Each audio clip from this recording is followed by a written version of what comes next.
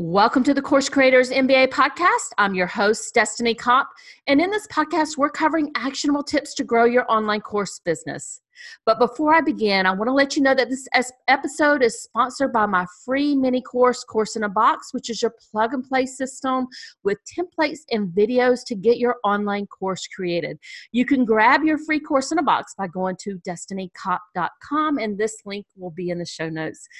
And today we are talking about how to host a Rockstar course beta. And I have a special guest with me here today. I have Tasha Booth. Tasha is a podcaster, mentor, and online business manager for successful course creators and coaches. She is the CEO of the Launch Guild, an online business management and virtual support agency which supports coaches and course creators with everything from podcast development to systems creation, from daily business management to six-figure launches. Tasha, thank you so much for joining me today. I'm so excited about our topic and can't wait to jump in with you. Thank you so much for having me. I'm excited to be here. But before we begin, I have a ton of questions for you. I love talking about betas, but before we begin, can you tell the audience a little bit about you, what you do, and your entrepreneur journey? Absolutely. So yes, my primary business is the Launch Guild, which is an agency. I have 15 subcontractors that work with us. And the thing that kind of sets us apart from other online business management or virtual support agencies is the fact that I have 15 amazing experts at what they do. So we don't just have OBMs and VAs, we also have project managers, Facebook ad strategists, graphic designer, 3 copywriters, social media manager, and a podcast editor. So some of our clients have called us kind of your business in a box, right? So that as they grow and their needs change, we can grow and change along with them, which is really nice. So that's one arm of my business. The other side is that I do have a podcast called How She Did That. And it's all for virtual assistants and online business managers. So as I was growing my business, I got a lot of VAs and OBMs who were asking me how I grew my business so quickly. And so my podcast is basically teaching them how I did that. So it's business and tech tips for VAs and OBMs specifically. So that's what I've been doing for about the last 3 years. I kind of stumbled into my business. I was working a full-time 9-to-5 job as the health and well-being of 2 YMCAs, health and well-being director of 2 YMCAs.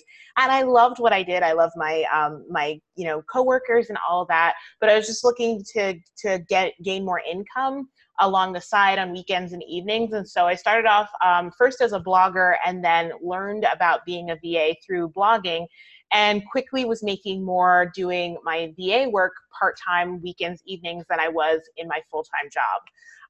So that is when I realized, like, oh, this is a real business and I can earn income with this. And then it kind of just snowballed from there. I left my 9-to-5 almost 2 years ago and have been running my business and my agency and growing that ever since. Perfect. And it's definitely a real business. So yes. and you found a good one. Thank you. So today, I know that you work with a lot of course creators, and obviously, that's the audience that we have here that's listening to this podcast. You and I are going to talk about betas. So the first question I have for you, can you tell us a little bit about, based on your experience and working with the many, many course creators that you've been working with, why do you think a course creator should consider doing a beta test? Yeah, I think that betas are a great opportunity to get more information about what it is that your course needs, and to get all of those small things tweaked that sometimes are either blinders or things that we don't even realize we need, that our students need more information about in terms of the course. It's also an opportunity to get some actual feedback and testimonials that you can then use on the sales page once you are fully launching your course. So betas are a great just opportunity overall to gain feedback and also gain some momentum leading into your launch.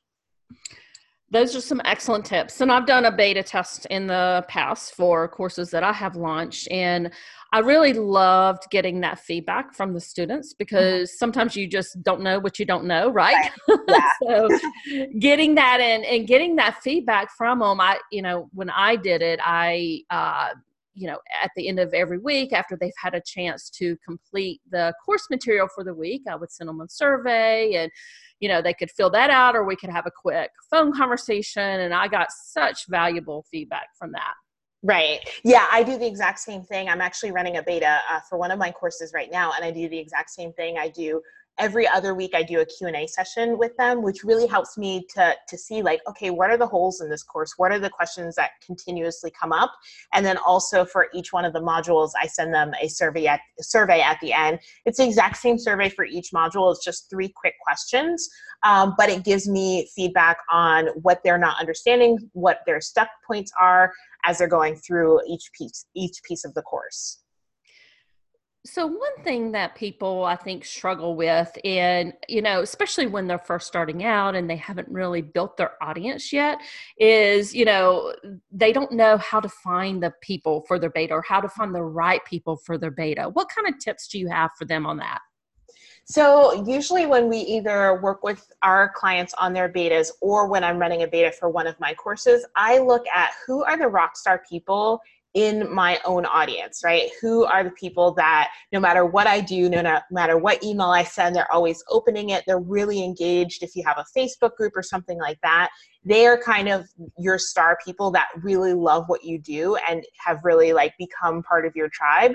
And so we want to look for those people and offer them the opportunity. Number one, because they already love you. So that helps, so they're probably going to say yes to being part of your beta anyway, because they already enjoy your content. But number two, they are really people that will be in it and will help you make the material better. So we'll really give you feedback and help you make it better. So I love that. So the people that are your rock star audience. So Yes. find them. Yeah, find those people. And you can do like, the thing about betas is you want them to be smaller. You don't want, definitely don't want to be offering everybody the beta to your course. So you can do a lot more personal outreach than, if you were running a full-on course launch, and say, I know that this course material is specifically for what you are currently working on or what you want to grow into. And so I thought of you to be a part of this beta and I'd love for you to do it, that sort of thing. You said that betas generally should be smaller, and I would agree with you on that. What is your recommended number of participants? I like to cap my betas at 20 people. And the reason for that, like I've had clients that have done betas as small as 5 people. What I've found and what we know just in general with courses is that unfortunately the majority of people that start courses won't finish. So if you only have 5 people and about 20% is average for finishing a course, right? You have 1 person out of the 5 that's going to finish. So that doesn't really give you a lot of data to go on. If you have a few more people, like 20 people, then you can account for the people that are going to only finish half of it or only going to finish, the first or second module, and you have more data, and you have a couple more people that are going to get all the way through the course so that you can really make better decisions about where you maybe want to re-record or add additional materials for. Very good. So let's just say that we have, went to our audience. We, found some people, 20 or so that really want to participate with us in this beta. What are some of the first steps that we need to do to get started with our beta? So I think it depends on what your course is going to look like in general. I always like to have a Facebook group because I think it gives people an opportunity to get their questions out and to feel really supported, which will also help you get more people actually all the way 100% through the course. So making sure that like you have, number one, when you're looking at even before you start the actual beta, when you're setting it up, there's no need to actually set up a full-on sales page, but I like some sort of document so you can fully explain to people what they're getting and what the expectation is of what the course includes. So I set up a Google Doc of some sort that kind of runs similarly in sections and in style to a sales page, but we don't take up, the entire time that a sales page takes to create. So from there, we want to take that page. Then once we get the actual people into the beta, I want to set the expectations. I like to do a intro video of setting the expectations of here's when things will be dripped out. Here's where you can find it. Here's when I'm releasing everything. Here's what I would love to get back from you. Here's how you use the group as a resource. So really it's about setting the expectations of it. And then also figuring out what container or what way do you want them to bring you questions. So my example is, number one, we have the Facebook group where they can, they can post things, they can bring their questions, but then also having those containers of like every other week Q&A sessions. Where are other additional places for them to give you feedback, but also for them to come when they have questions or when something is feeling hard or they don't understand it. Very good. So one of the number one question that I always get asked related to betas is, should you charge for your beta? What is your feedback on that? My feedback is 100% yes, you should charge for your beta. And we've tested it both ways with clients and within my own business. And I will say that we always get better feedback and better committed people when we charge, because when there's no payment of any sort, like when they have not paid you, there's not as much of an investment for them in the actual course. They feel like, oh, like I didn't like this, or I don't feel like doing this, so I'm not going to do the rest of it. When there's an investment, there's a little bit more of a like, oh, this, I'm struggling with this, or I don't understand it. But instead of just like, oh, I'm going to toss it out, I'm going to keep going because I invested something in it, right?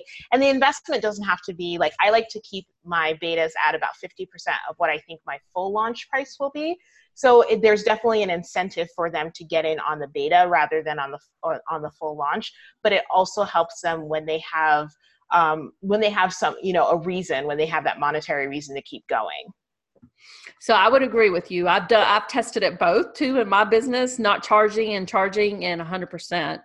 Absolutely. Yeah. Always charge. For the reasons that you mentioned. Right, definitely. And I think also like on the course creator side of it, when you're not charging, it's like, oh my gosh, I'm doing all this work, I'm creating all this content, and I've made no money off of it, So I feel like it feels on both ends more like a slog when you're not, when you don't have any money involved in it. So what tech tools are needed for a beta? Oh, do you need everything that you need when you're going to build the full course, or what do you recommend for the tech tools? Yeah, so I like already having all of the tech tools that you're going to use for the full course, because it's just one less thing that you have to worry about when you're building out your full course.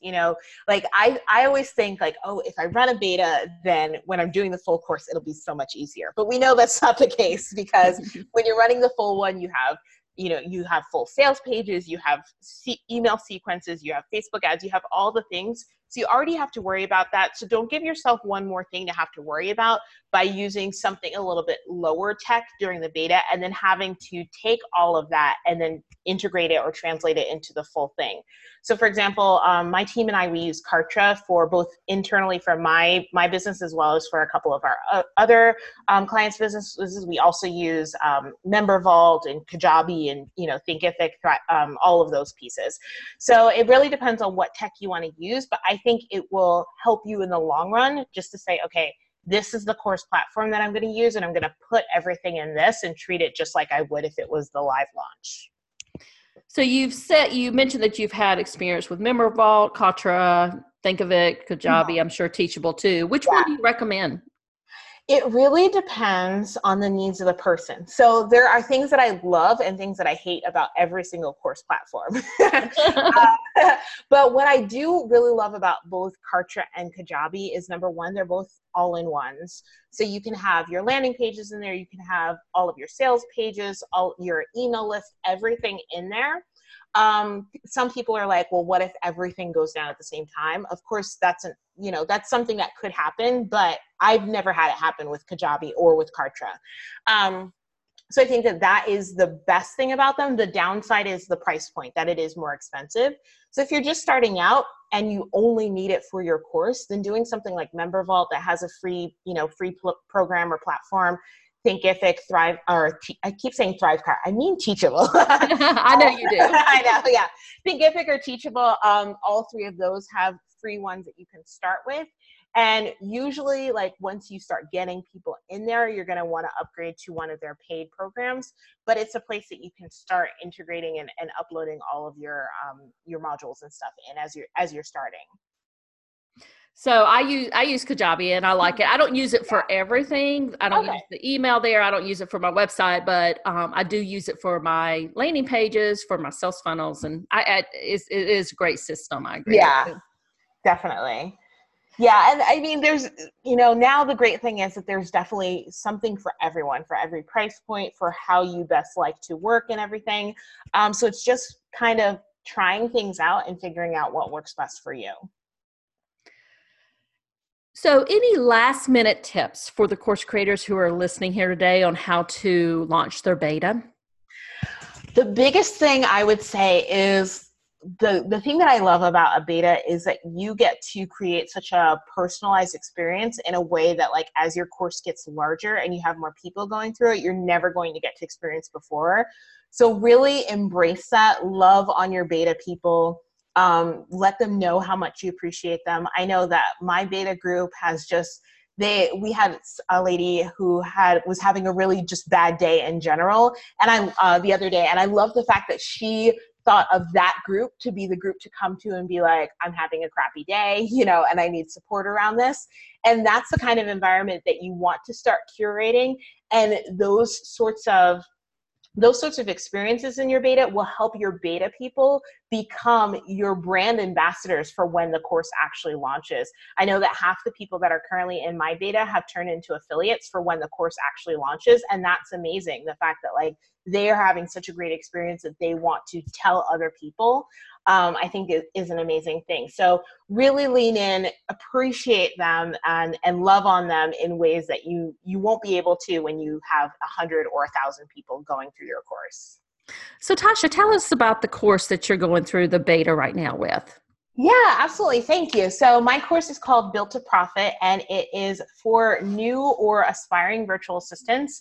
It teaches them my 7-part framework in how to build and grow a profitable and sustainable business that you love, and that creates the life that you crave. So I'm huge about treating your business as a business, creating really great systems and everything up front instead of just kind of hanging out your shingle and saying, hey, I'm open. So yeah, Built to Profit is all about how to create that business that you love. Thanks for sharing that. Tasha, can you tell people where to find you? Yes, you can find me at thelaunchguild.com.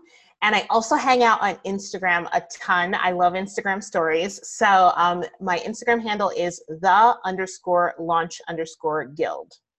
And I will make sure that those links are in the show notes. Course creators, thanks so much for joining us today. And thank you, Tasha. I really appreciate the insight that you brought here. I hope everybody enjoyed this episode. Would love for you to rate and review the podcast on iTunes or your favorite podcast platform. Have a great rest of your day. Bye for now.